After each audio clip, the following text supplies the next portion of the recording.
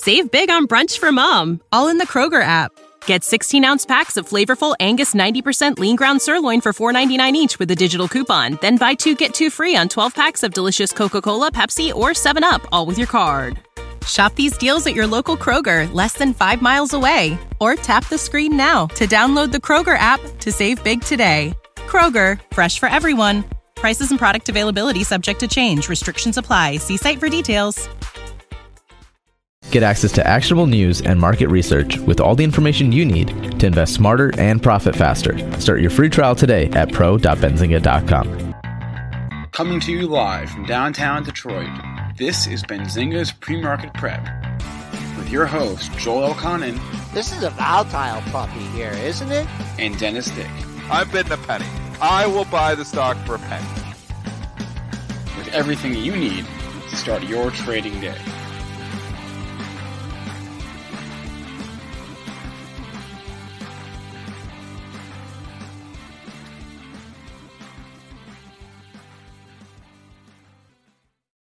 Good morning, everybody. Welcome to this Monday edition of Benzinga's Pre-Market Prep. Spencer Israel, Dennis Dick, Joel Elconin here, but he's not, but he'll be back in just a second. He had to step away.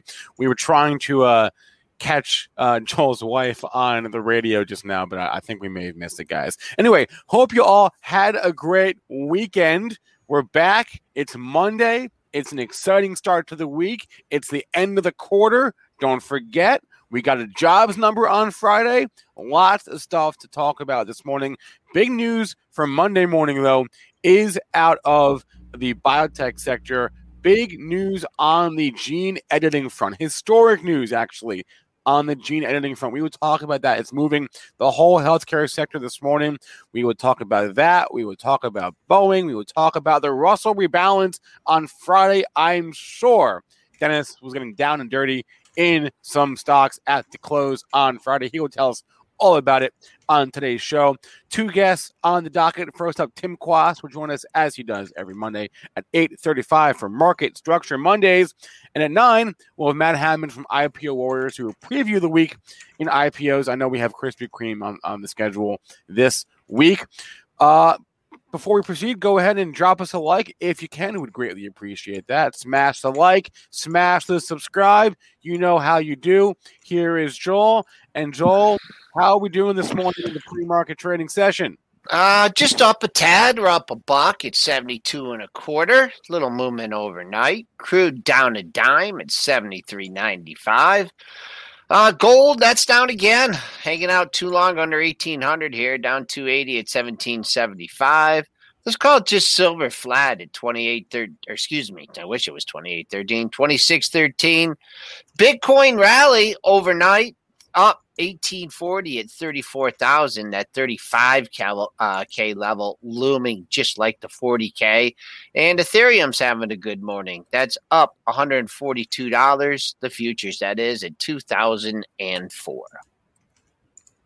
Dennis, how was your Friday close? Was it fun?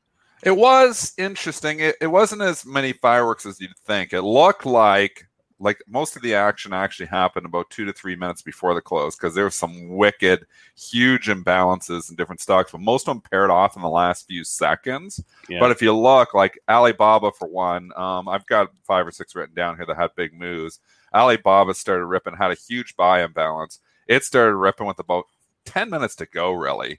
225, you can see then 226, 227, 228. And I had the swing on. We knew I'm long in the long-term account, kept the long-term shares, but I had the swing on that I bought 3 days ago, 213. I'm like, I'm just going to throw this thing out there just under 230. And if it gets silly, I'm going to, I'm obviously going to get executed on. About 5-7 minutes later, that just kept ripping up and I actually got done. So I did sell out of my Alibaba swing. I tried shorting the stock too on that. It came in a little bit, but it's already kind of coming back up. So just, those are just short-term trades. And then you had UNH had another big move too. So if you bring up the chart of UNH, you can see it with about 5-7 minutes to go. The huge buy imbalance. People are like, "Oh, this thing's going to gap up huge." Went 404, 405, 406, 407, 408, 409. Went all the way up to almost 410. And then they pulled the rug out from under it. The imbalance flipped, and everybody got caught, and the thing actually gapped down. So, these things are funny. That's why, I'm always the liquidity provider into it.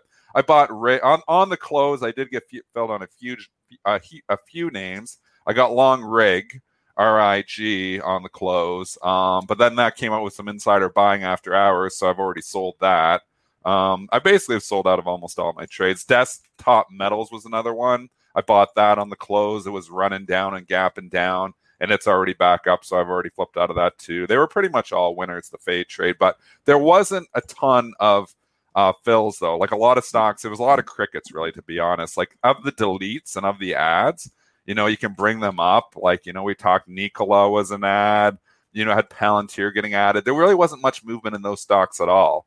So it was random. There was a few movement. Monster Beverage, MNST, had a huge spike right before the close because it looked like it was going to gap up, but then that didn't happen. It went up to 95 and came back down to 92. So there was some good movement for the fade traders. Fade trade wins again on Russell Rebalance. It seems to always win on Russell Rebalance Day.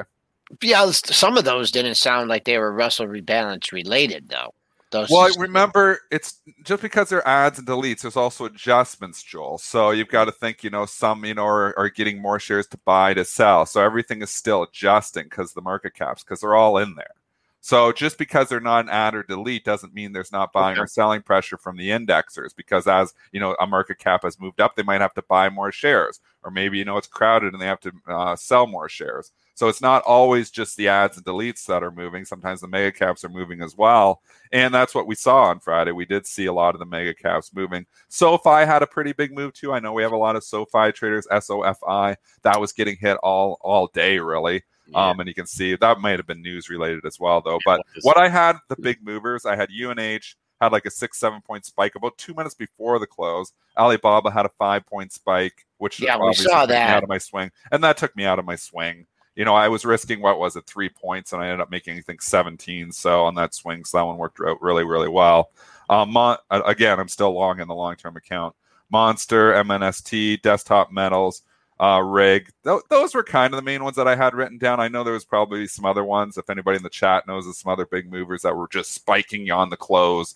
But it was kind of a quiet Russell Rebalance, to be honest. GameStop, Dennis, GameStop. Yeah. Oh, yeah. I had GameStop written down too. GME. It had a huge spike into the close. So if you look, actually, it was around $200 with 15 minutes to go, and it spiked $10. So that one was actually getting, I believe, added. We did catch that one. We did. Yeah. We were trying to watch them on the 1 minute charts. Yeah. And it was just, and I separated all my charts and I made them all 1 minute. And I was like, it was like mishmash. It was really, you're right. Some of the moves were before. Yeah. Jean Sebastian is asking, Dennis, what exactly do you mean by providing liquidity? Dennis, I can handle it, but it's just when there's large imbalances and they advertise it, when they are large buy imbalance, they're looking for sellers. And when they're looking for a huge sell imbalance, they're looking for buyers. Yeah. They're looking for people. So if you want to give any more detail, it's basically just fading the move more than anything. Like if you've got this huge spike, and it's exactly right, Joel. The reason they give these imbalances, the reason these are published on the floor at 350, it's actually it's 350 for the New York Stock Exchange and for the NASDAQ now when this numbers come out. But like we've talked before, and we know you can get this information as early on the floor as 2 o'clock they start showing up, at least the New York ones. So everybody kind of gets a pretty good feel. But when you see a huge buy imbalance, that's advertising to traders out there. They're advertising on the floor saying, we've got a huge buyer here. We need some help, because the designated market maker on the floor doesn't want to take the other side of 1 million shares.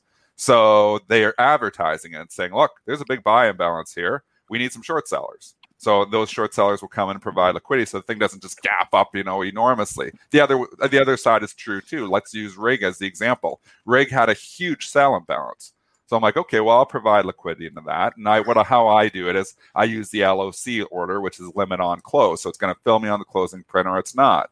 And RIG had been drifting down for the better part of the day. You can see, closed near the low of the day. So I threw out some shares to buy it. I think I was as high as like 448, and I had some different levels, and it didn't get executed on all, but I did get filled on one order at 444 at the close. So big sell imbalance. It's showing that. It's saying, hey, we've got huge sellers in here. We need some buyers. So I come in here with an LOC or saying, okay, I'll provide some liquidity. If it wants to gap down the close, I'm willing to take a chance that it's probably going to come back up after hours or into Monday because these moves are often faded.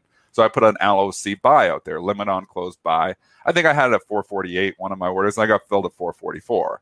So like I said, Rick had, lucky, it's just, that's just kind of BS luck. There's a headline from the SEC filings where they had a buyer, some inside buying there, and the stock was already trading up. So I actually just flipped out of it at 465. I sold some late Friday night, and I sold the rest at 465 this morning. And also, and I talk about this with on these imbalances, you're also advertising to people that are maybe long this stock.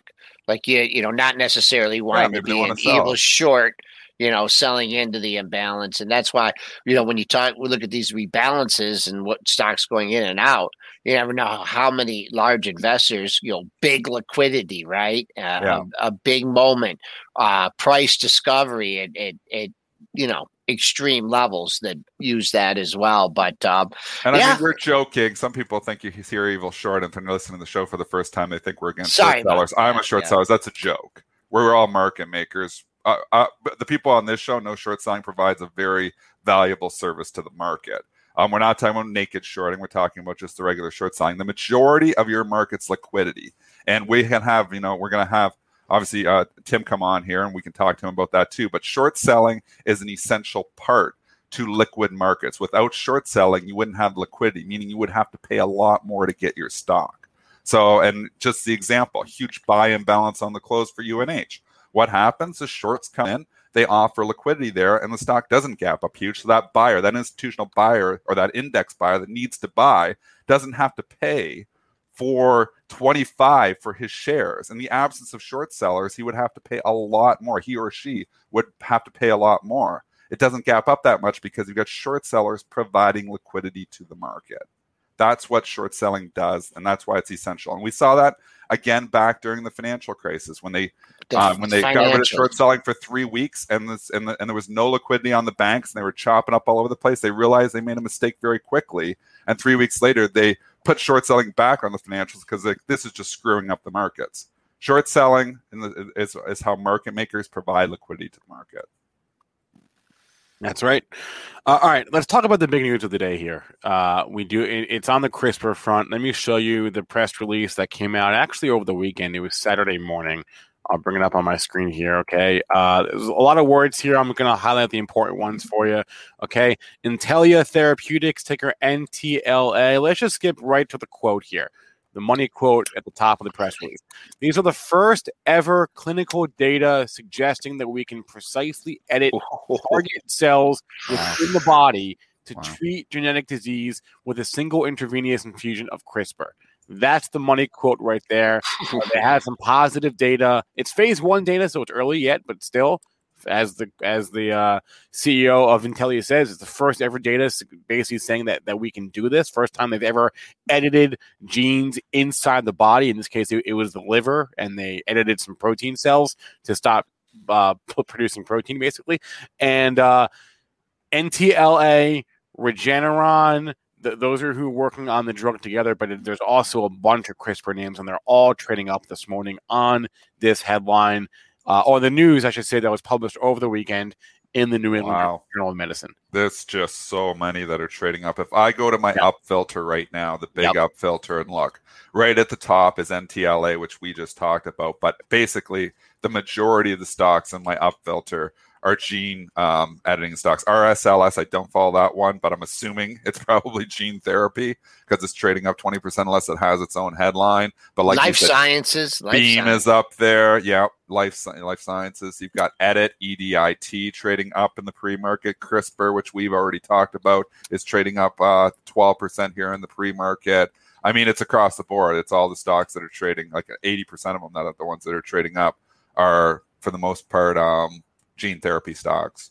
So there's a pile of them. So this whole sector is moving this morning. It's moving enough that the XBI is trading up substantially too. First thing I came in, I was like, whoa, XBI is up big. What, I'm thinking, what pharmaceutical company got taken over that it's up so much? But it's this whole gene therapy obviously that's making these stocks trade significantly higher. Because when you see SPY flat and XBI trading up 1.5%, you're like, okay, something's happening in Pharmaland. All these charts look the same. They're all like just busting out. Yeah, but they're gapping up, but it looks like they're bid. I mean, they're bid up here. Yeah, they're bid up here. So $58. I mean, the only thing you can do is just note the pre-market highs on these things and see if it takes it out. I mean, this thing is NTLA's doubled, current high 144. No, what was the pre-market high? 144. Oh, we're hanging up there. So yeah, not giving it back. No, backed off $5.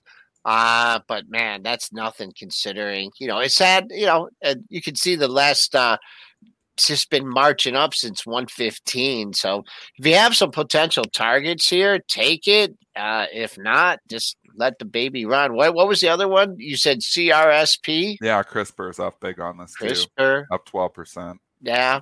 Oh, I guess just watch your leader on this, Dennis. Wouldn't that be the? Yeah. They all have their own individual characteristics. Is it bad for anybody? ALNY is trading down this morning. I think they're a competitor to NTLA, but ANLY. ALNY. Oh, I'm sorry. ALNY. Did I say that wrong? ALNY. I was thinking of Alany Capital. Yeah. Okay. Yeah. Go ahead. No, so I think they're a competitor to NTLA, which is why they're trading lower here. But that's the one. There aren't many.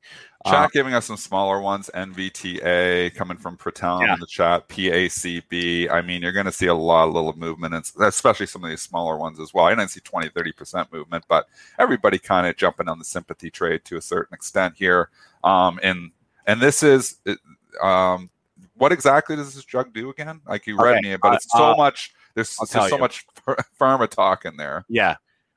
So essentially, what happened is they injected this drug into people who have this like protein disorder, transthyretin amyloidosis, which causes like nerve damage and things like that. And what the drug was able to do is it stopped the thing about this disorder is your cells just produce extra protein that blocks. Just screws things up, right? And this injection stopped these cells from producing the protein, the problematic protein in the first place, right? Inside the liver, right? So they essentially changed the cell's activity. So again, sounds like it did what it was supposed to do. It did what it's supposed to do, right? And again, first time it's ever been done inside of a human before. Right. That's why this is so big for all these companies. Right. And Chad, I saw somebody mention ARCG. There's a lot of ETFs, everyone. Yeah. There's a lot of these ETFs. But this Kathy, One Genomic Revolution, is going to benefit tremendously from this because she's got a lot of these stocks in her portfolio. She has a few. I can give you a bunch more ETFs. A lot of them are not super liquid, so be careful, but obviously we know ARCG is very liquid. Yeah. You can throw ARKK in there while you're at it because that also has CRISPR in it, I believe. Yeah, it's up 2.5%. The one that comes to mind is Genome, GNOM. Yeah. Right. That's a big one. Yeah. There's it's trading up 4.3%. Yeah. How's this one? Not super liquid. I'm trying to find like the more liquid ones. IDNA, the iShares Genomics Immunology Fund. I'm trying to find one that ones. Yeah, these are those ones. Yeah. Some of these are very illiquid, so you got to be careful. Yeah. Like just all of a sudden paying up because you don't have the liquidity there. What that means is not short sellers in there helping to provide liquidity in some of these things. So you can go broad and go like BBH, which is just the Van Eck biotech ETF. Right. That one's got more volume, right? Yeah. Obviously, IBB, XBI, you guys know those. Yeah. Those are some of the larger ones, the more liquid ones that I can find. But there are a lot. There are a lot of them out there. Some of the sympathy plays might be interesting, if you can get them on the cheap. But, when you got a stock gapping up 50% like NTLA, I never buy it. So I never chase up stocks. Some people make good money chasing stocks. Again, it's not my style. I don't like taking risk like that. And when you're buying something at 47 points, it could give 10 points back in a heartbeat. And you're It'd be nothing. And how do you control the risk? Where's your out? What are you saying? Where is my defined out? Maybe you're looking at a pre-market low or something. Maybe there's some different ways, but I kind of use what Joel was just saying is I use NTLA as my leader to trade the other ones. So if NTLA is your leader, you leave it on your screen. If it starts rolling over, then some of these other ones might start rolling over too. So again, it's going to be just like with space, you can't always just fade everything. I thought, I said when space was $48 in the pre-market on Friday, I was like, I'd be ringing the register. It's up another $10 here. So, it's continued to go. I would still be ringing the register, but right now the story is hot again. I'm thinking space going to stall out maybe at the all-time high at 62.80, but, it's hot as hell. Crazy number up headline there that, we probably knew was going to come eventually, is the driver here. But that's all that matters. And when a stock gets hot, it's all about story. And the space story is hot again. What about halts in these things too, right? You can get some, if the volatility, they get the limit up, limit down volatility halts. Sure, for sure, won't there be some halts at NT? Well, I guess it's now stepped up, right? Because they'll do it based on the opening price, but there's still going to be. There could be. When you kind of got a lot of price discovery, it's already happened here because you're not seeing this thing chop around 10% every 5 minutes. Going into it, they made up their mind. And remember, so for the limit up, limit down halts, it's different. We can look up the rules and we can bring those up for you. I'm just going off my memory, but some stocks are 3%, some stocks are 5%. I think some stocks are 10%. 10%. That's what I was thinking. Yeah. And that it's over a 5-minute period. So basically, what triggers these volatility halts, and we've never really talked about it, is if there's a sudden movement. So it's always cycling on 5 minutes. So if you get like if it's a 10%er stock, and it moves 10% in 5 minutes, they halt the stock for 5 minutes to allow liquidity providers and people to digest news, and then they reopen it. And what you see on some small caps sometimes is something comes out during the day and it wants to go up 50%. It quickly runs up 10, halts. Quickly runs up another 10, has to halt again. Quickly runs up another 10 and has to halt again, which is completely annoying. There's no volatility pauses during the pre-market. That's why you don't see the stuff. But during the regular session, there is. So when news breaks during the regular session, and it's major news, like if this NTLA news would have broke during the regular session, you would have seen it trade up, to the pause, and then trade up again to the pause, trade up again to the pause. And what that does is it really is just impeding price discovery. And I've argued when you have material news that they should widen those bands. I've said that to regulators as well. But it's tough. The purpose for the bands is to reduce volatility is really what it is. But when you have a news event, the volatility is warranted because this price wants to correct to where it wants to go. Yeah, and then a lot of times you see limit up, halt, limit up, halt, limit up, halt. Limit down, halt, limit down, halt. A lot of times you get them when they get overdone. But the news came out. You're right. It looks like a very orderly market right now. Considering how much the move was. Don't know what the short interest in this. So if you're short stuff, and then if there's anything, biotechs, man, you don't know. You just don't know. And this is exactly what can happen. Good trials, whatever, and the results. But right now, you got an orderly market, and I'll just go back over the last hour, and I could say 15 minutes support at 135 and resistance at 144. So let's see what it can do in between that. And then the fact that you guys both noted that there are bids, like these stocks are all ripping here, and there are bids still. Right. Oh yeah, this isn't just a one-off. This is like now, people investors are looking at this as new news, and they're coming in, and it's fairly tight. I'm looking at NTLA 137.50, 138 to 139. It's 40-50 cents wide. The thing just went $49. You want to get out of some stock, you can. It is, fairly illiquid, but a good market. Yeah, there's some liquidity in there. If you need to get out, you can get out. Okay. Wild. What's the trade already, NTLA? Let's look at the volume. It's already traded 1 million shares. 1 million shares, yeah. That's probably a typical day for that stock. Yep, exactly right. Okay, so that is your big news of the day in the biotech healthcare land. There really isn't that much else going on this morning. There's a few stocks in chat that I promise we will get to at one point or another during this hour. I wanted to look at Tesla real quickly just because they announced another recall. Actually, no, this might be the same recall They've been having some problems in China for a minute here, and it might be just a continuation of the same headline. I think. Well, somebody in the chat was pointing out that whenever I say sell, it's usually good for another day. Well, that wasn't the case in Tesla because I said I would sell it just under that 700. So I got the top. I called the top almost perfectly on this one. So there's an example of when I'm not always. Don't waste your time with them. Anyways, okay. So there's always the haters, right? Yeah, so I don't know. 700. We talked I don't even know why they're in Mitch here. was listening to the show. He sold his Tesla in the 690s like a good boy because he's listening to the show. Good boy. It's I'm a good boy. 670. Mitch, that was nice. The perfect entry and the perfect exit. Mitch almost had the perfect trade on that Tesla. He got in at 606 and he sold at 690. We're gonna get it back down to 630. We're gonna get it back down at 630. Guess what? I think you've got major resistance up there at 700. I don't know if you're gonna get down all the way to 630, but I think it could see 650. So I do think you've got sellers now lining up that are like, "Ooh, did I miss my out?" So I don't think it's this easy sailing right through 700 here, but it has pulled back $30.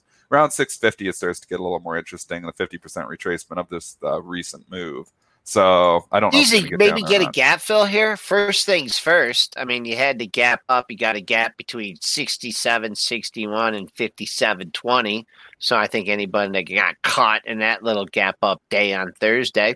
I mean, how many times do you see it? I mean, it'll fill the gap, it'll come back. It finally filled the gap, small gaps on the upside that it had, and then you work your way into that bar. But first things first for today, support. I call it support, and it's $13 away from there too, and it's only down $1.37 on this news, so it's not exactly like people are rushing for the exits. The only thing that's a little different is where on Wednesday and Thursday, and also for part of Friday, you were selling in strength, right? Which is much easier to get those offers lifted, as opposed right now you could be a little bit. Maybe people got, oh man, I can't believe I bought that near 700 on Thursday, and a little bit of selling on weakness. But I like that 657.10 number on the downside in Tesla.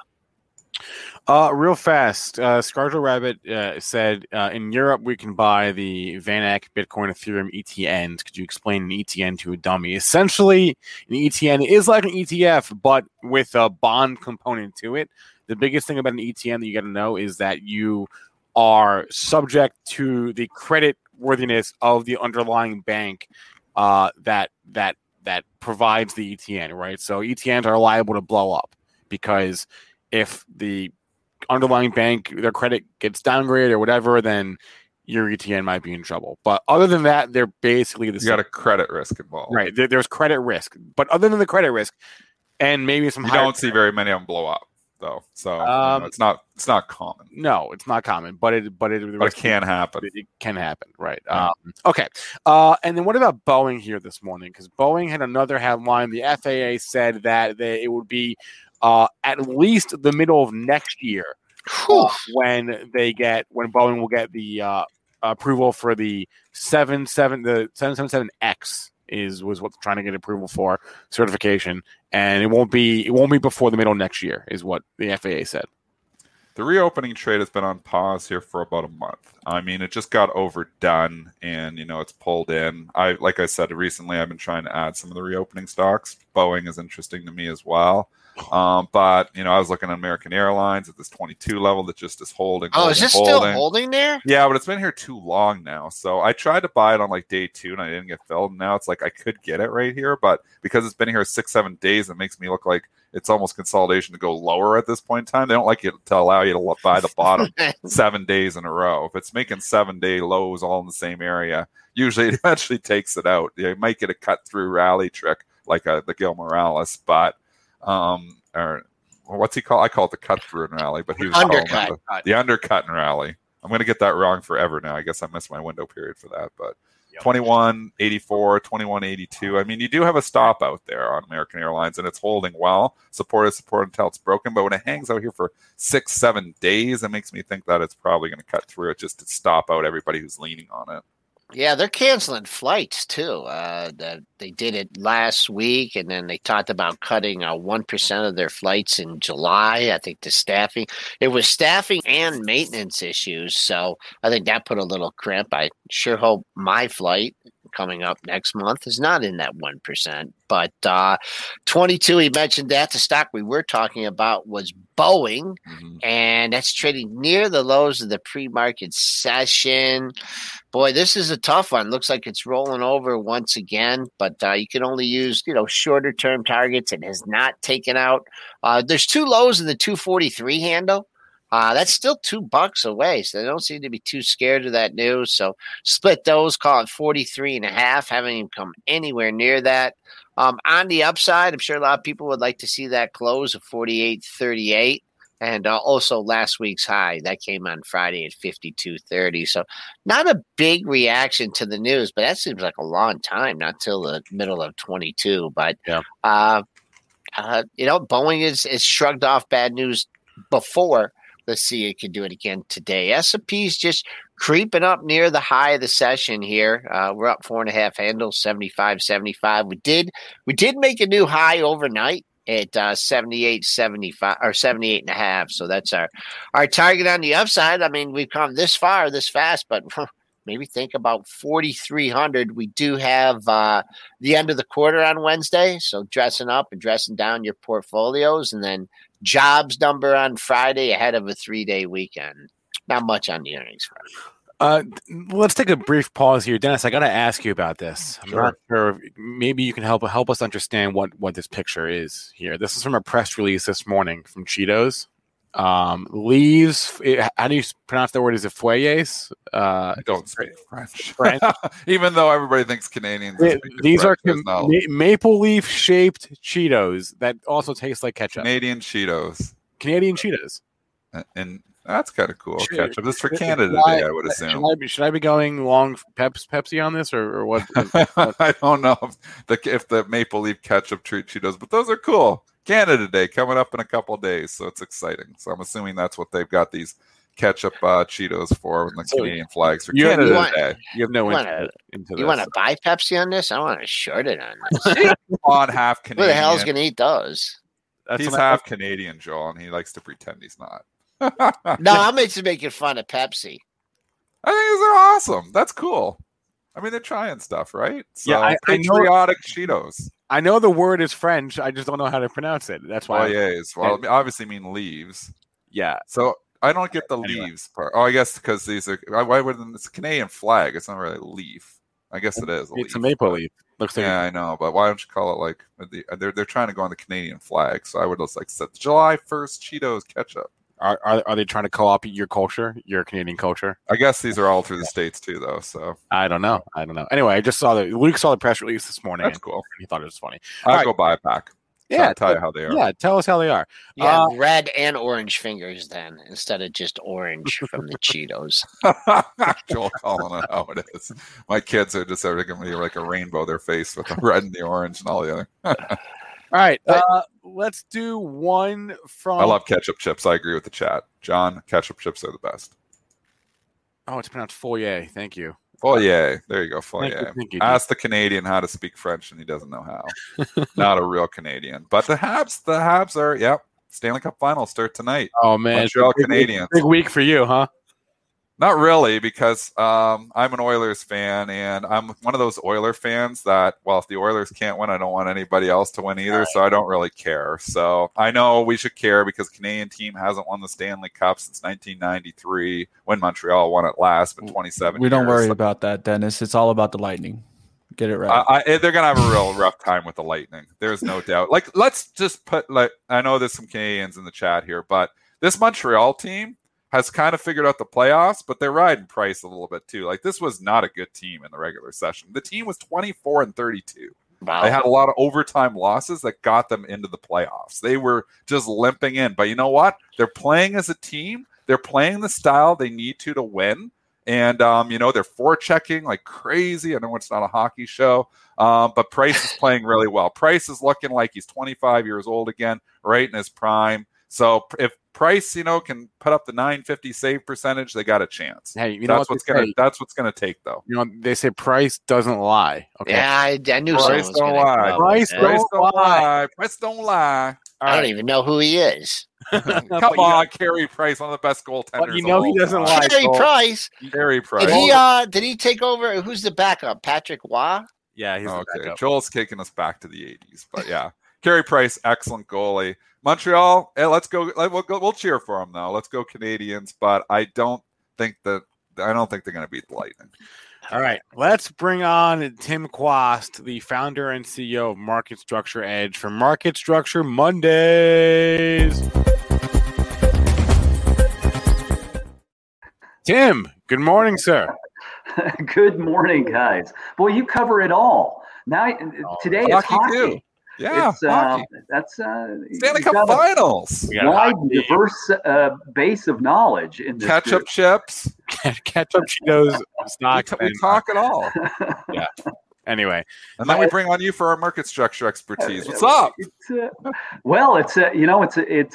another Monday followed by a weekend in Steamboat Springs, where yesterday afternoon a bear walked across the river in downtown Steamboat Springs, and you just never know what you're gonna see. And unlike much of the country, it's been chilly and wet in Steamboat the last few days. It was maybe 65 degrees yesterday, and so this bear was very reticent to step into the water, but the bear crosses the river, and there are 10 or 15 people watching. I got some good video of it. And the river is the Yampa River. And here's the funny part. So the bear, is not bothered at all by any of us watching him cross the river. And he comes up the other side. And then one of the young local gendarmes pulled up in a police car and got out. And the bear went, "Cops!" and took off running. So even the bear knows that it's all fun and games until the police show up. So the bear is running from the cops. He's not bothered by anybody else, but the police show up and he's out of here. That's it. Yeah, it was I thought bears were extinct. I thought they were in this market. Yeah, right. They are when it comes to market structure. That's absolutely right. But they're alive and well and roaming about in Steamboat. So that's good, I guess. You let us know if they start to come out in numbers here, and we'll start to really to lighten up our portfolio. Tim, I saw that you wanted to talk about saw your email and stuff, and I don't want you to have to stoop too low for the content on our show for our audience or anything. So, but go ahead, take it away with your research. And by the way, I did a Benzinga boot camp over the weekend. Yeah, I was going to mention that. Nice job. Thank you very much. Well, don't let it get back to Andrew Lebos, but we had well over 100 people subscribe to Market Structure Edge through that. Nice. So I hope something was beneficial out of that, and I'll hit a couple of things later in the program about that, but because I want to break some news here. Ooh, we like breaking news. On Benzinga pre-market prep. We love breaking news. Which I don't think anyone has figured out. Not that we're, it's not that we're geniuses, but we know a lot about market structure, and we spend a lot of time looking at the data. The big thing last week, Joel, to answer your question about where things are, it was, of course, the conclusion of the Russell rebalances. So for those who are fairly new to the markets, there are index rebalances that occur periodically. The S&P, Standard & Poor's, Dow Jones, S&P is a combination now. They will generally do quarterly rebalances. So those occurred a week ago, June 18th. Then MSCI will do periodic rebalances, and then you have FTSE Russell. So the London Stock Exchange owns the Russell indices now. But when you put these groups together, plus the NASDAQ and some others, but people don't realize this, there are over 2 million global index products, and those things rebalance. And so it's crazy, right? There are way more indexes than there are underlying products, which tells you that there's a lot of overlap. So with the U.S. Equity market now very near 50 trillion in market cap, When you rebalance those instruments, it's a big deal. And in the Russells, the cutoff now, this is the thing that I found extraordinary, that the cutoff between the Russell 1000, and it's a simple market cap index, folks. They just rank the top 1,000. So to make it into the top 1,000, you have to have market cap of 5.2 billion. So, which was a 73% increase from 2020, by the way, when the bar was about 3 billion. Isn't that something? Yeah, it's really something. So that's where the money is. About 95% of market cap is in the Russell 1000. Right. And the Russell 2000 is only about 5%, give or take. That can fluctuate, but about 5% of market cap. And of course, we've got 4 companies that have $1 trillion of market cap now. So Google joined that group, but Amazon, Microsoft, and Apple. Facebook, by the way, is closing in $968 or so billion. That means if they add $12 a share, they're in that group. At a price of about $341.5 right now. So it's just interesting that almost $5 trillion of market cap is in 5 stocks. And what does this mean to you traders? Well, it's what we talked about we always talk about this, that it's about supply and demand. That stocks move on the basis of supply and demand. So you want to know where these things reside. And there are a couple of the so-called meme stocks that the Reddit mob has chased. And I hope some of you folks are listening to the Benzinga Pre-Market Prep show, because you'll learn more about how things work. So AMC did not make it into the Russell 1000, even though its market cap is 27 billion. And the cutoff is 5.2 billion. And you would say, well, how could that be? Why would AMC be excluded? Well, because they benchmarked it. Most people don't realize this. They benchmarked May 7, and they change that date every year. And then there proceeds a period of rebalance activity. A lot of that occurs in the month of June, because they don't want to cause big ripples in the marketplace. And so GameStop made it, because its market cap at May 7 was above 5.2 billion. Mm-hmm. And AMC's was 4.8 billion. Interestingly, and you look at AMC, it went from $2.01 per share to start the year to $54.06 where it closed Friday, a gain of 2,590%, and yet it's still in the Russell 2000. So all of this stuff, folks, it's important to understand the market that you're going to trade in. You ought to know. And about $11 trillion of assets had to reshuffle. That's all the money pegged to these indices to reflect how the indexes are now comprised. And it's just really interesting. I want to show you something, actually. I'm going to share my screen. Hey, Tim, just before you do that. So they don't care if companies make money, right? I mean, basically. Right. I mean, so it's to all me, based on market cap. Yeah, it's all based on market cap. So I was looking at some of these companies, and we were going through them, and I mean, I don't want to be like an S&P snob or anything, but I mean, some of these companies are just horrible, and they're never going to make money. A lot of, I mean, do companies ever like come in one quarter and then go out the next quarter? I mean, I looked at all like the time. Well, in the yearly, not yearly. In the yearly. I mean, I don't know. I mean, how much faith can I don't know. I that's just me. I mean, I know S&P has their criteria, making money 4 quarters in a row. So there's no criteria that all market cap. Market cap. Wow. It's all market cap. Well, and you're shaking my head. Joel, it's a very good point, but it goes back to the changing nature of the equity market. If you go back to when I started when I started in this profession back in the 1800s, because I'm getting old.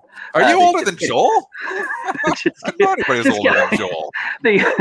So 1995, 1995, 90% of assets under management at institutional firms were actively managed, meaning they were considering the things, Joel, that you're talking about. There was a distinct focus on whether businesses were performing well, and that you would look at revenue and margins and net income. That's the stack, and all the other factors that come into play, your return on invested capital, your return on assets, all those sorts of things. But that considers stocks to be stories. Today, stocks are also products. There is a product that people need.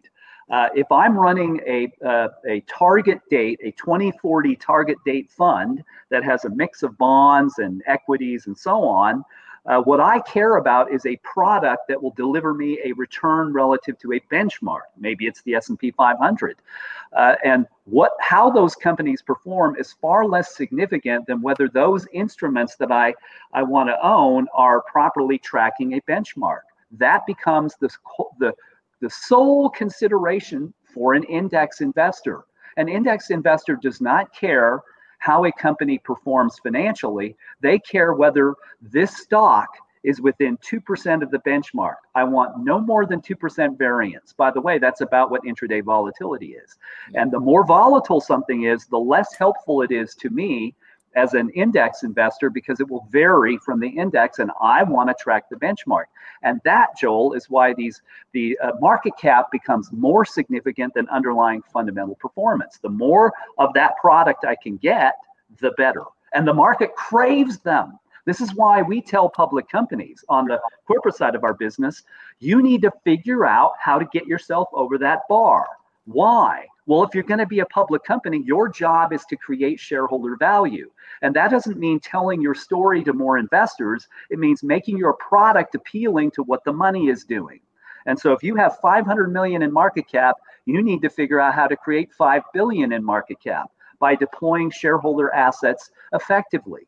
And you need to think about being a product, not a story. That's the reality. Do I like it? I don't know. It is what the money's doing, right? And so traders, you have to know that too. It's your job to understand how the market works. I mean, ETFs are a driver. We've had this conversation with you too, Tim. I mean, they're the driver for everything, even to our trading is to a certain extent at Bright Trading. There's a lot of traders that are doing ETF arbitrage. And I mean, you just got to know. And, you know, we look at these Russell days and we see these wicked moves, we fade them because they typically are going to come back in, you know, because the ETF's got to move enough too. There's some opportunities even on those closes. But I mean, ETFs are driving everything. You know, and even in the extreme example where I've looked at, you know, on these big days where you got Facebook gapping up, but the Qs aren't up that much. And then they got to slam CSX and they got to slam the non-tech component of the Qs to try to make up for the difference. You know, it's kind of messed up to think, oh yeah, CSX was up because Facebook was up. Facebook was up too much, so CSX was down because of that. The media would never talk about that, but that's the ETF effects. You are absolutely right. And we track that data too. Here, I'll give you 3 interesting data points around that. Cool. So if we look at the 11 sector ETFs year to date versus the composite stocks that make up those 11 sectors, the average stock is up 19%. The average sector ETF is up 20%. But the average variance, the standard deviation between those two, standard deviation, by the way, is 200 basis points between stocks and ETFs. But the average spread is 12%. Where it really stands out is staples. Consumer staples is way out of whack. So here's an arbitrage trade, people, if you want to look at the ETF versus the stocks. The average Staples stock is up 18.8% year to date, and the Staples ETF from State Street's up 7.4%. All right, what is going on? Well, their basket is wrong. Exactly. So there's a huge arbitrage opportunity just week over week. So you back up 2 weeks ago, remember, people forget the stock market was down about 3%. And so then it recovered 3% last week, roughly. But ETFs only recovered 2.4%. Yet another arbitrage trade. And I'm telling you, folks, the market makers run very sophisticated models, and they're very aware of where those gaps are, and it will influence what they do, just like you do, Dennis. You're gonna, you're gonna know where the gaps are and where the opportunities are, and that becomes a principal pursuit of the marketplace. And traders, this is why we created Market Structure Edge.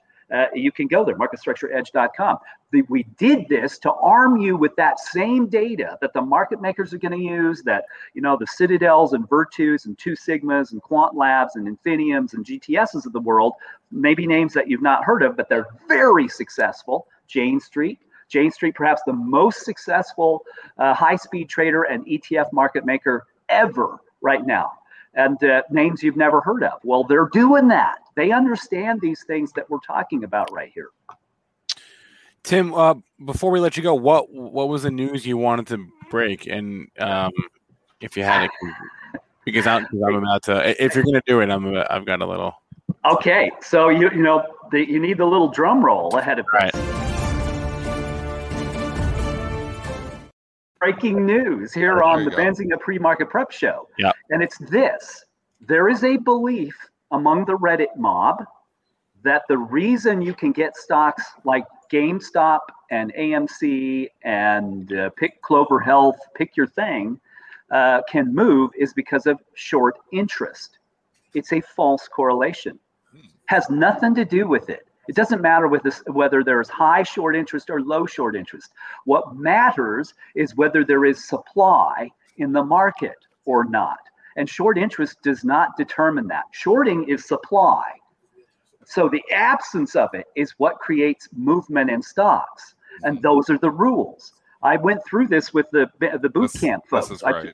I took them right through. So you could apply it to anything. I'll even show you. So here, I'm going to pull up the Benzinga June 28 portfolio. This is for today, and I talked about this on the boot camp, that the reason stocks move is because market makers must create shares to meet a surge in demand. I read the language straight from the SEC. I'm not making this stuff up. All right, the regulators want a continuous auction market of 100 shares at the bid, 100 shares at the offer. And what if they don't exist? I explained that if GameStop's shareholders own 100% of the outstanding stock and they neither buy nor sell, how is it possible for the stock to move? Well, because market makers manufacture stock, not because they can, but because the regulators require it. They must fill trades with stock. Well, they don't have to locate shares to short, they just create it. And that's how stocks rise. So let's take Abraxas Peak Corp right here. Here's a little energy company that is 50% short. And here's how it moves. When there is no supply, see this trend line here? When short volume drops below the trend line, the stock's gonna move. It has nothing to do with short interest. When the short volume moves above the trend line, now there's more supply and demand can't increase anymore, the stock's going to go down. And it did not rise further than here. And then it will happen again. Short volume drops below trend, price rises. For short volume rises above trend, price falls. And that's what happens. That's how it's all about supply and demand. So traders, knowing this information, you can use it to your advantage. And market structure edge mob, I hope you use it to your advantage. I'm not saying that, look, this is a very illiquid stock. It only trades, and we measure this, it only trades, look at this. So it's 2.6, trend up, 50% short. It only trades $788 at a time. That's very risky. It'll create a lot of movement. Look at GameStop above that. It's 10 times more liquid than is AXAS, because it trades almost $9,000 at a time. Isn't that interesting? It's become a fairly liquid stock. But these are things you should know. You can't, and there are the rules. The rules say market makers are going to have to manufacture stock. So if I try to buy something, for instance, I traded Virgin Galactic last week, made 15% on it, and I did it purely because of market structure. I didn't do it for any other reason. I don't gamble. I look at the supply and demand and I said, well, so supply is stable and demand's rising. What will the price do? It will rise. And so, but my trade, I bought 100 shares. That's it. And it split into two trades, both of them executed in dark pools. That told me immediately there's no supply in the market. I couldn't even fill 100 shares. And I showed my Interactive Brokers account to the folks at the boot camp, but to show that that's how that trade executed. And that is your breaking news. It is all about supply and demand. Short interest is a 1974 measure. It has nothing to do with it. It's a false correlation. Tim Quast is the founder and CEO of Market Structure Edge. You can always learn more about what he's saying on that platform. Tim, always a pleasure. Thanks a lot. Good to see you guys. I'll keep an eye out for bears. Yeah, you do that. We're looking All for right. them. There isn't a lot to be found around here, and at least not in the New York market. I'll tell you that much. I agree, and I think it may be a good week. There could be a little turbulence June 30 because that's the end of the quarter, end of the month. There's a big futures contract that expires, but otherwise the data say the market continues to rise. There's no question. Jobs number on Friday too. Exactly. Yep. Right. Yep. Have a good one, guys. Good to see you. All right. Let's do. Why are you? I just want to add to Tim's point there, and it is all about liquidity. He's absolutely right. I mean, what really makes these things self-fulfilling to a certain extent when they start talking short squeeze is that you have, you have the majority of traders when they start hearing about a potential squeeze saying, I'm not shorting this thing. So you're losing liquidity on the sell side. So if liquidity is actually dropping, and you don't have any willing sellers to provide liquidity, the rise in demand will just push the price higher. So just that fear that, and like me, like I normally short stocks. Would I short AMC? Hell no. I'm not shorting AMC because they get run over in something like that. There's market makers that have an obligation to come in, and maybe they're going to have to manufacture the shares like Tim is saying that they have to, and they have the 35 days, which we've talked about before. But, the majority of your liquidity providers might just say, nah, I don't have an obligation to short AMC. Why am I going to get run over in that thing? So liquidity on the sell side dries up. You don't have the sellers, and you have a number of increased buyers. Price is going to rise. So he's right. So it's all to do with market mechanics. But when they start talking short squeeze, it's the absence of shorts that probably drives the price even higher. I think that's the point Tim was trying to make. Yep. And which he did well. All right, I'm not really sure why the chat keeps asking about Caterpillar. I didn't see any news. It's not even really moving. It's up like 60 cents this morning. It's not really moving.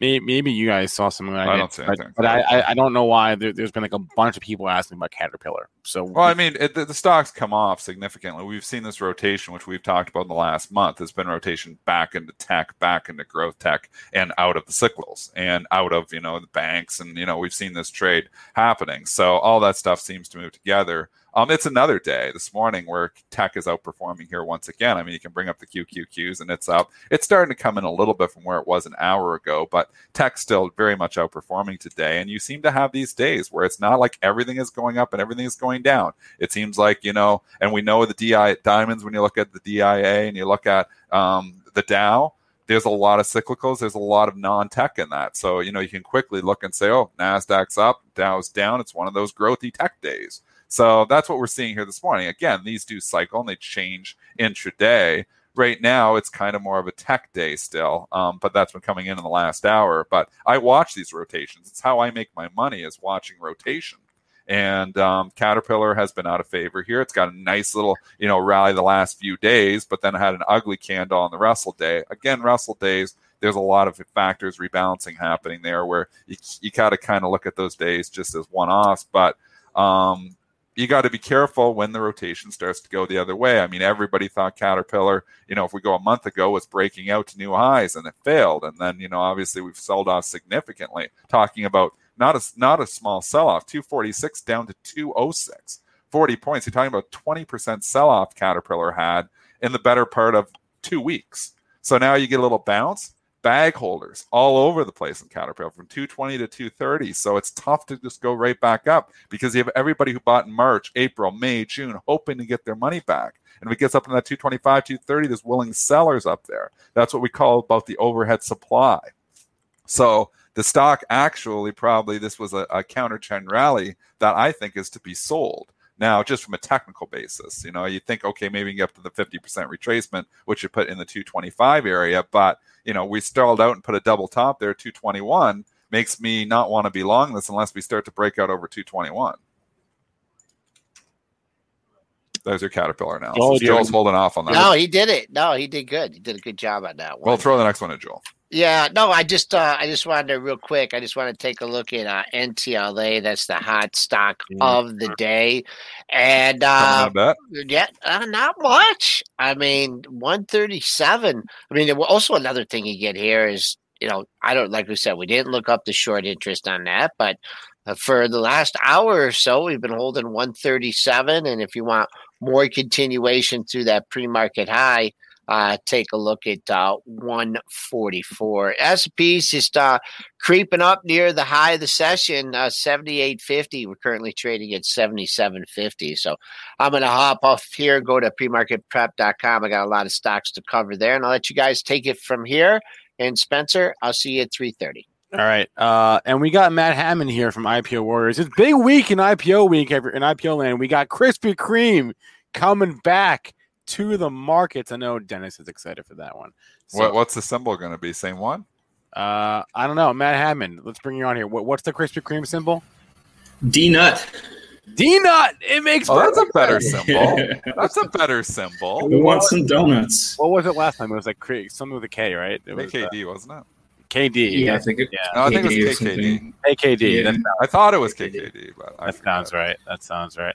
All right. Thanks a lot, Dennis. Talk to you Yeah, later. I got to hop off, Matt. All right. I'll be listening. All right, Hey, guys. Matt, Thanks. what do we got in IPO land this week besides Krispy Kreme? We have a ton of IPOs. We have about 21 on the slate, and we had a huge week last week. I had one of my kind of banner weeks. It was almost impossible to lose money. Did manage to make one bad kind of bag holding one with MF, which was just a bad MF. That was Miss Fresh. It was a Chinese IPO in the grocery delivery sector, which I guess they made a big retail allocation to all their customers in China, and a lot of them panic sold. So I think we'll be all right. It's way below the IPO price. It debuted way below the IPO price and then traded down from there. So it only has to come back $1 for to get us bag holders out. So not panicking, but otherwise we had a ton of wins. So since we have so much, quickly, how was your weekend, Spencer? It was fantastic. Normal weekend. Got to go outside. It's pretty hot out there. It's pretty hot. Yeah, we had a warm summer weekend here out in Kiev, Ukraine as well.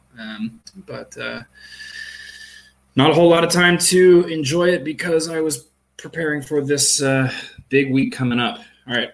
Last week, we had 30% win opportunity in Sprinkler. It debuted below the IPO price, which was a little bit surprising, given that the market wasn't particularly weak and this name had some Twitter buzz around it. Once it debuted below the IPO, the Twitter buzz got even bigger, and it ended up climbing pretty high relative to the debut. Bond Natural, this was kind of one of those semi-stealth IPOs. I sent it out in the midweek newsletter. If you go to IPOwarriors.com, sign up for the newsletter, you'll get these signals. It wasn't on the calendar last Monday. It got added like midday Monday, and this one went up through 3 halts. It was a great profit opportunity. Miro Matrix, biotech, didn't have time to play it because I was playing Bond and Docs, but it makes lab-grown organs, or is just kind of in the early stages of it. The hype and the low float kind of built up throughout the day, and it gave you a nice win opportunity. Doximity, this was kind of just this was the home run pitch. The pitcher just grooved this one, and we're all sitting on our back legs just waiting to nail this one, and it delivered. 35% win op. It's still going up in pre-market today. This was just exactly what you're looking for. You go all in on this kind of IPO. We'll look at that one in a second. Accurix, this one again was a low float biotech in the with a good story. It's a new approach to treating infections. And then Alpha Technova continued the low float. This low float IPO trend starts to catch wind on Twitter every kind of few weeks. And when we have a hot market, people start just liking that it has a low float, that it's profitable, that it has a good story. And all of these have moved. So I'm going to be keeping an eye on those this week, along with some of the other blockbuster names that we have. But when the market's hot, IPOs are pretty good, especially right now. The IPOs aren't debuting at ridiculous premiums like they were a year ago. And, people are not shy when the market's good. People feel like going in and moving on these. And just like you guys were talking about a moment ago, with IPOs, you have no short sellers because there's no shares available to sell. I can't go on E-Trade and short sell any of these IPOs, for at least a few days after they start trading. So you've got no short sellers.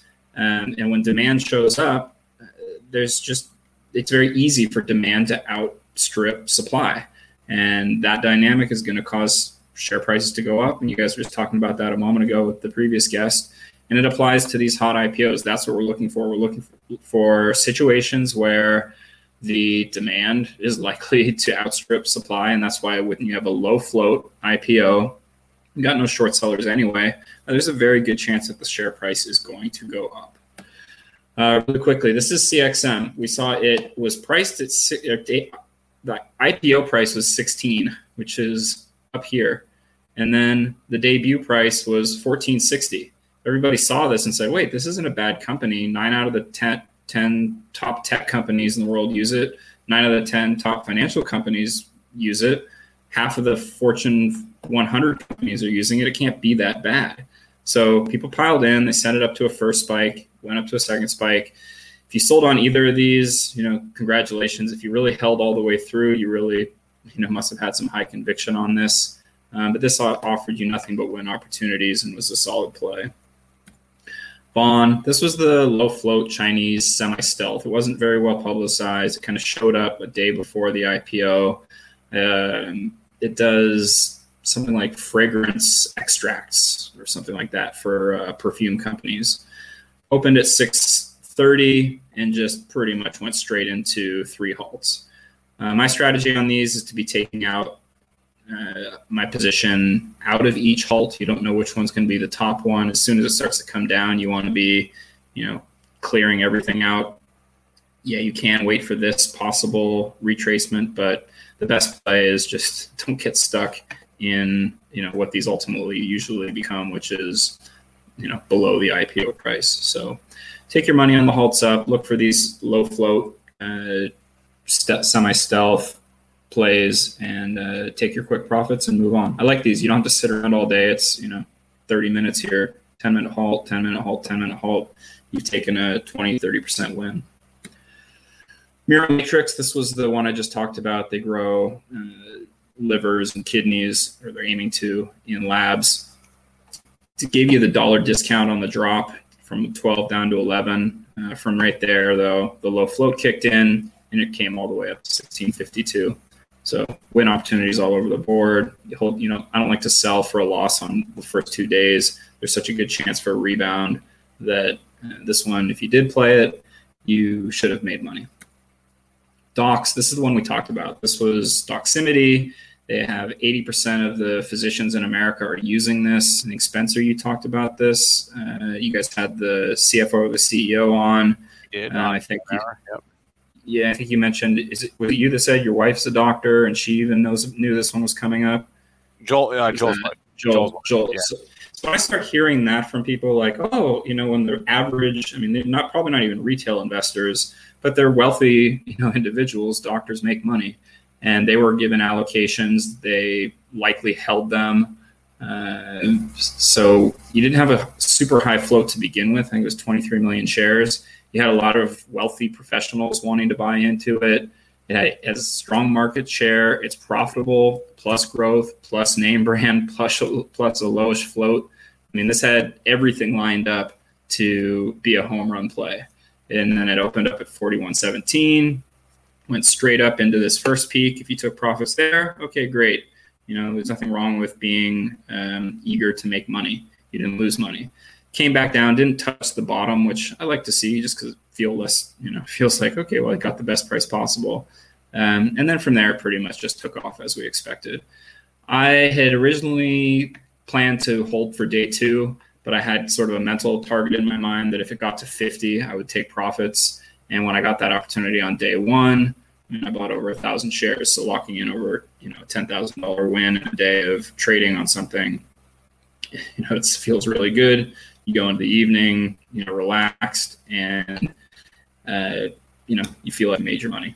You're not going to maximize every trade, but you want to take profits when you see them. AXCP, this was a Network One financial stock, which we've seen Bosted and Network One both deliver kind of low float IPOs that have climbed up. So people sort of key in on that. And this one definitely had some Twitter buzz around it. It opened up at 595, climbed up to 7. So if you got in on the debut and took out profits at 7, that's understandable. I mean, you made $1. You could have bought 1,000 shares for $6,000. That's, a nice little win. But I did see this pattern show up where it kind of levels out in the 650 to 7. Social media buzz was growing. And I said, okay, well, when I see this formation right here going into, about 2 o'clock range, I decided to take a second play on it at $7 and just wrote it up to 750. Felt confident that it would go up to 8, but, took a quick profit on a midday trade. And I'm trying to look for more opportunities off these IPO plays other than just buying in on the debut or just buying in on, the initial discount dip. And one of the patterns that I've seen repeating itself here is this sort of stabilization play that then leads to a breakout later in the day. And we had that a bit on Docs as well. We had this, I can't zoom in on it, but it kind of dipped here, and there was a bit of a stabilization flag right there. And that would have been a good time to, if you'd already sold out once, to maybe say, okay, well, this is going to run again. We see this again and again, and I have started looking at that as an opportunity to buy in. TKNO is another one, low flow, profitable. They sell kind of lab equipment and solutions for over 3,000, medical medicine creators, pharmaceutical, biotech companies around the world. And with such a low float, it was 3 million shares or something, 5 million shares. It looked pretty poised to run. And there was a lot of buzz around this as well. Got into 21 or 2070, and you had outs all over the place. It gets a little bit harder on Friday because it feels like these stocks aren't moving as fast as some of the ones earlier in the week. And you sit there going, oh, my wife wants my attention. My daughter, wants to play with me. It's getting towards the end of the day Friday here.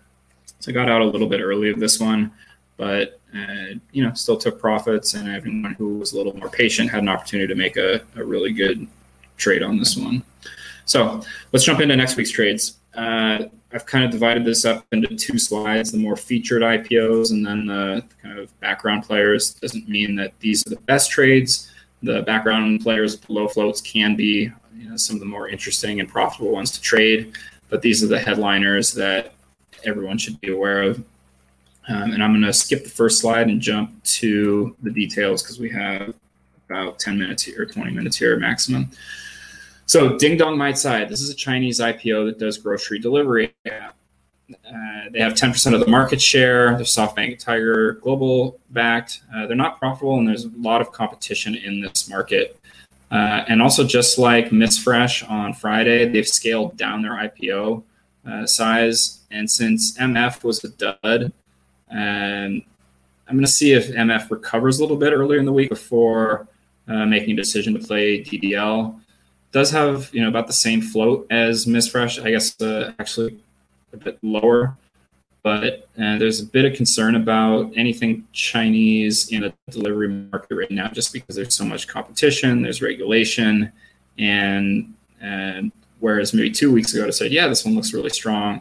We've had a few duds off the kind of middle tier Chinese IPOs, and there might be other more interesting plays for me this week that I don't want to get hung up on. Ding dong. Okay, we've got Xometry, which is an online marketplace for on-demand manufacturing. They do have growing revenue and gross profits, but operating losses.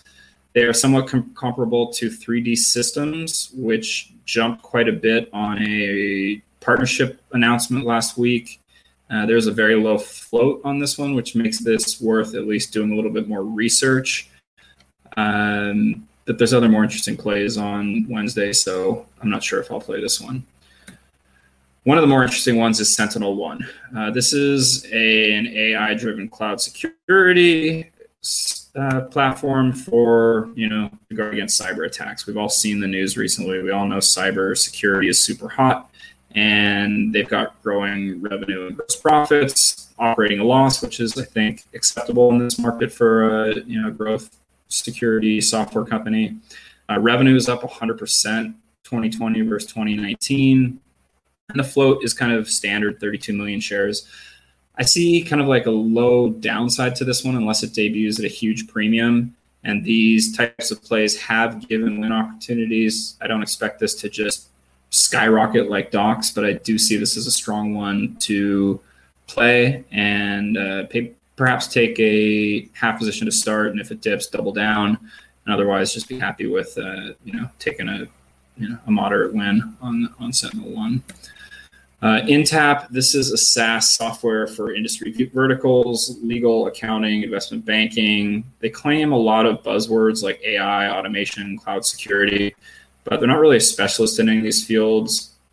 To me, it kind of looks like a web development company that decided to identify a bunch of key verticals and go out and build, all the solutions for giving them websites and web marketing and some software management stuff.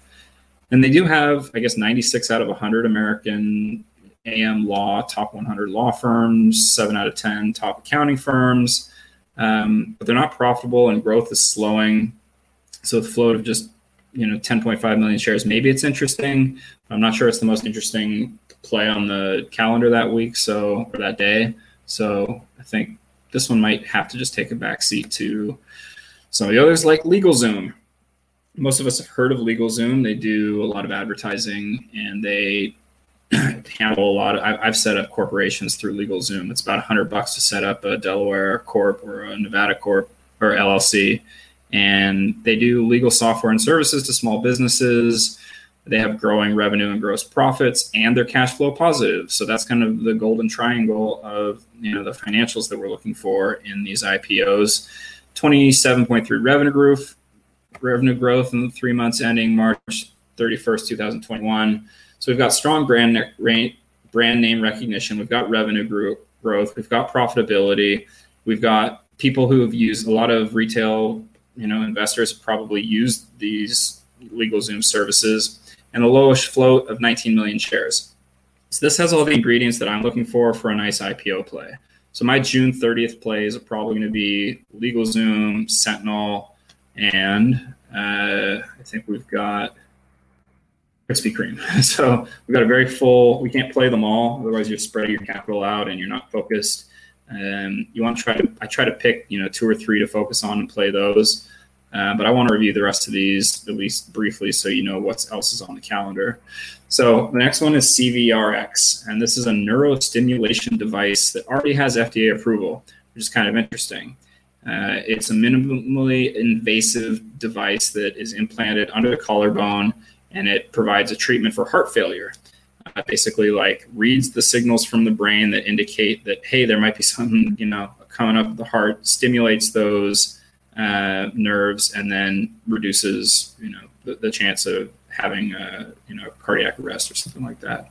So basically, they're already ready to start, selling and marketing this. They just need money to power that promotion engine. So they're also looking for new applications of this nerve technology. And with a float of just 6.25 million shares, if there's some downtime or if this one comes to market before the others, the other bigger ones, which is pretty common on a crowded IPO day, lower float, easier to pair up the shares.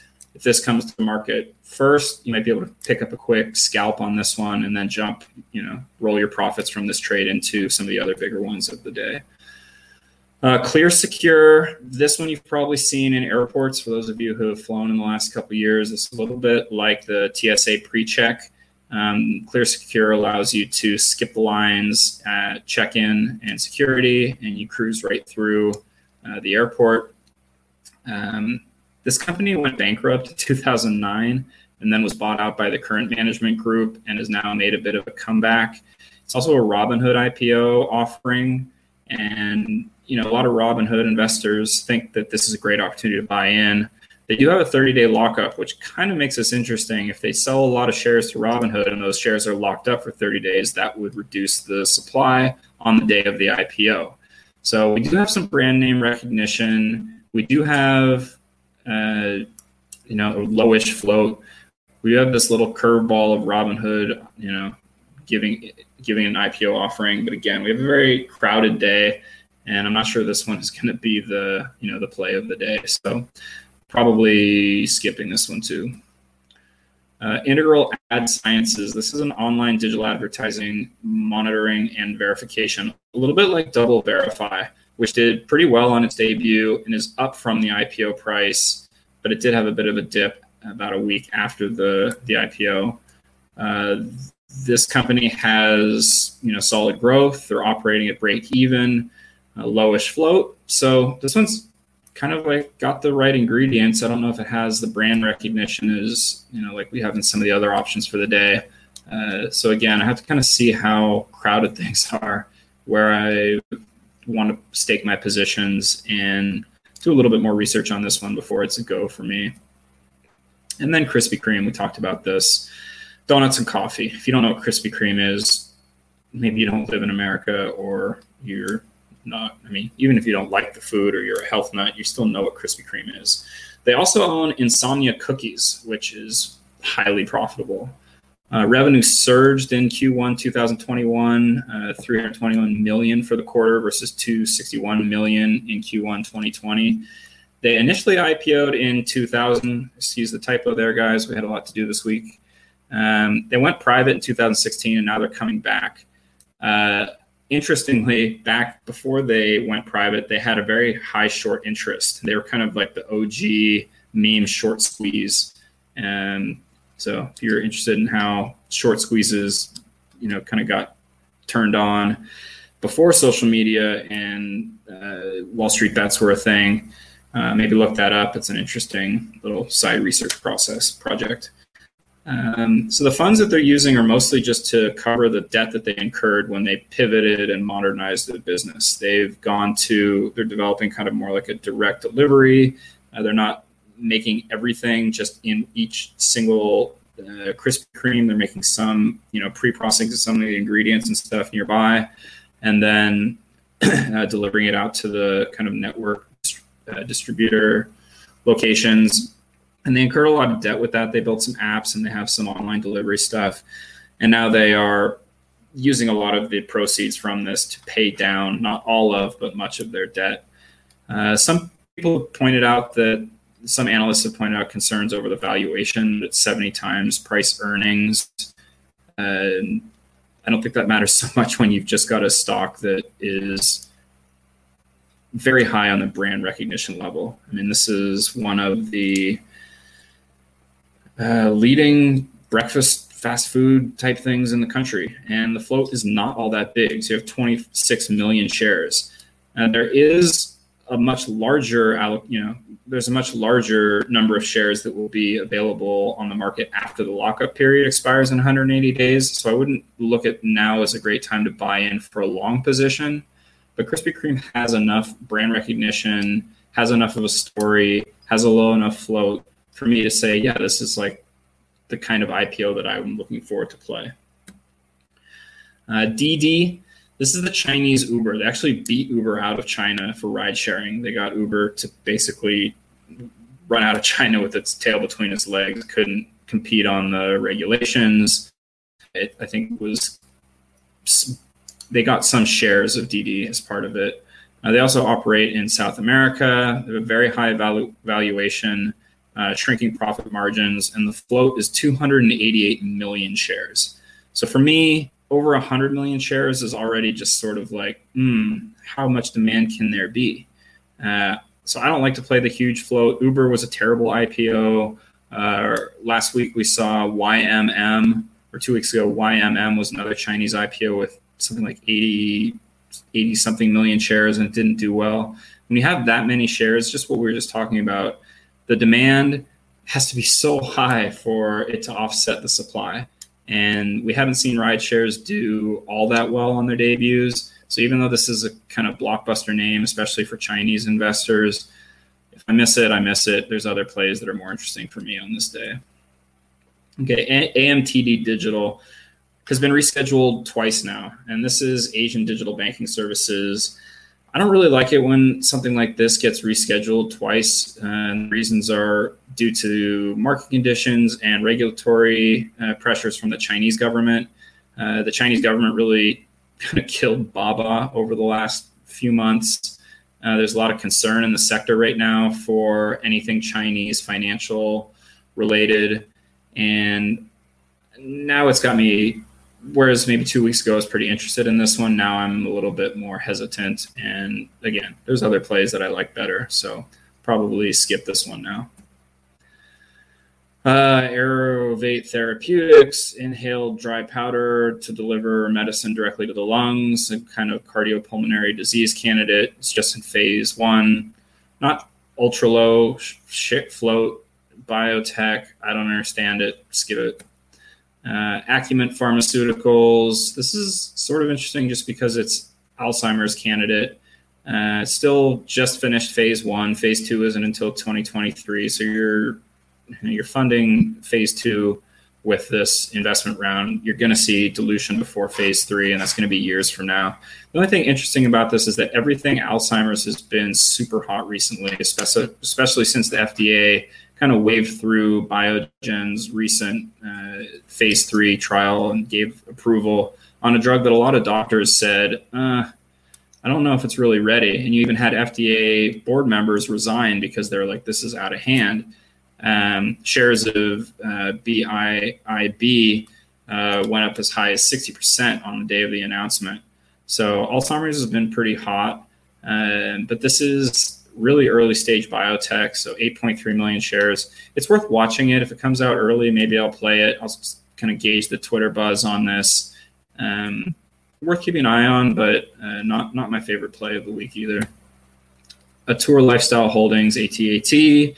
Is a Chinese hotel operator that does a special kind of lifestyle branding approach where they work, they develop products and place them in the hotel rooms, kind of like luxury goods, and then allow people to buy them through like barcode or website. And they have a huge amount of rooms. They operate over 70,000 rooms in 608 hotels they own, and then another 575 hotels that they've managized, which is a word I think they made up, for managed franchises, other hotels that kind of participate in their offerings. They have incredibly strong revenue growth, 108% in the 3 months ending March 31st, 2021, and a low-ish float. But I just don't know enough about this company. I don't know enough about the demand. And again, when there's other things, I'm not trying to play every single one of these. I want to prioritize what are the strongest plays of the day. And I'm not sure this one is going to be the play that I want to jump into, but I'm going to keep an eye on it. All right, D-Market Electronic Services and Trading. It's a big mouthful. It's a Turkish e-commerce platform that sells and develops kind of in-game item trading. As I understand it, there's kind of like the guns and the costumes and the avatar enhancements within games. They have some kind of cross-platform technology that allows, apps and game developers to implement their monetization kind of these, I guess, goods. And it includes some fancy buzzwords like blockchain and DeFi.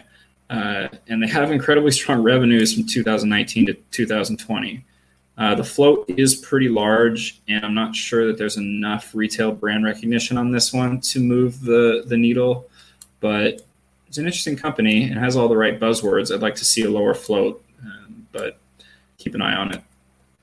EverCommerce, SaaS solutions for small to mid-sized business services, 500,000 customers, profitable and revenue growth, and 19 million share float. This is probably a pretty solid play. We just have a very crowded lineup. We'll probably try to get something in on this one and keep an eye on it, but we have others. Torrid Holdings, apparel and intimates for plus-size women. Insert your mama joke here. Market is large and growing, according to their S1. Their net income declined during the pandemic, 8 million shares. I don't know, not sexy to me. No, I don't mean that not to be derogatory. It's not it's just not an interesting IPO for me. Nixoa, we got a wrap. Yeah, we got a wrap, Matt. Yeah, we got a basic. Keep an eye on these three: RGCB, MITQ, VRAR. They haven't been dated yet. They are super low float. One of them is a Bowstead Securities IPO. I'll send out a newsletter. Go sign up, IPOwarriors.com. The newsletter go out in a couple hours with more details on these. I know that was a lot. Get ready to trade. All right, thanks a lot. Matt Hammond joins us every Monday on Pre-Market Prep to preview the week in IPOs, IPOwarriors.com to learn more. All right, guys, that's a wrap for our show. Money Mitch is going to be live right now trading the open. He'll go for about an hour, and then I will pick up where he left off, and we'll hang out until 11 o'clock until SPACs attack. No David Green this week. He's got his boot camp for his private subscribers. So everyone, please remember that all the information from our show is meant to be used as informational purposes, not for investing or trading advice. Thanks to our guests, Tim Quast and Matt Hammond. Thanks to all of you in our chat. If you could drop us a like, I would greatly appreciate that. And subscribe. There's our bell. That's my cue. I'm off. Money Mitch is on. This is going to redirect straight to that. Everyone have a good rest of your day. I will see you in about an hour. For the ones who work hard to ensure their crew can always go the extra mile, and the ones who get in early so everyone can go home on time, there's Grainger, offering professional-grade supplies backed by product experts so you can quickly and easily find what you need. Plus, you can count on access to a committed team ready to go the extra mile for you. Call, click Grainger.com, or just stop by. Grainger, for the ones who get it done.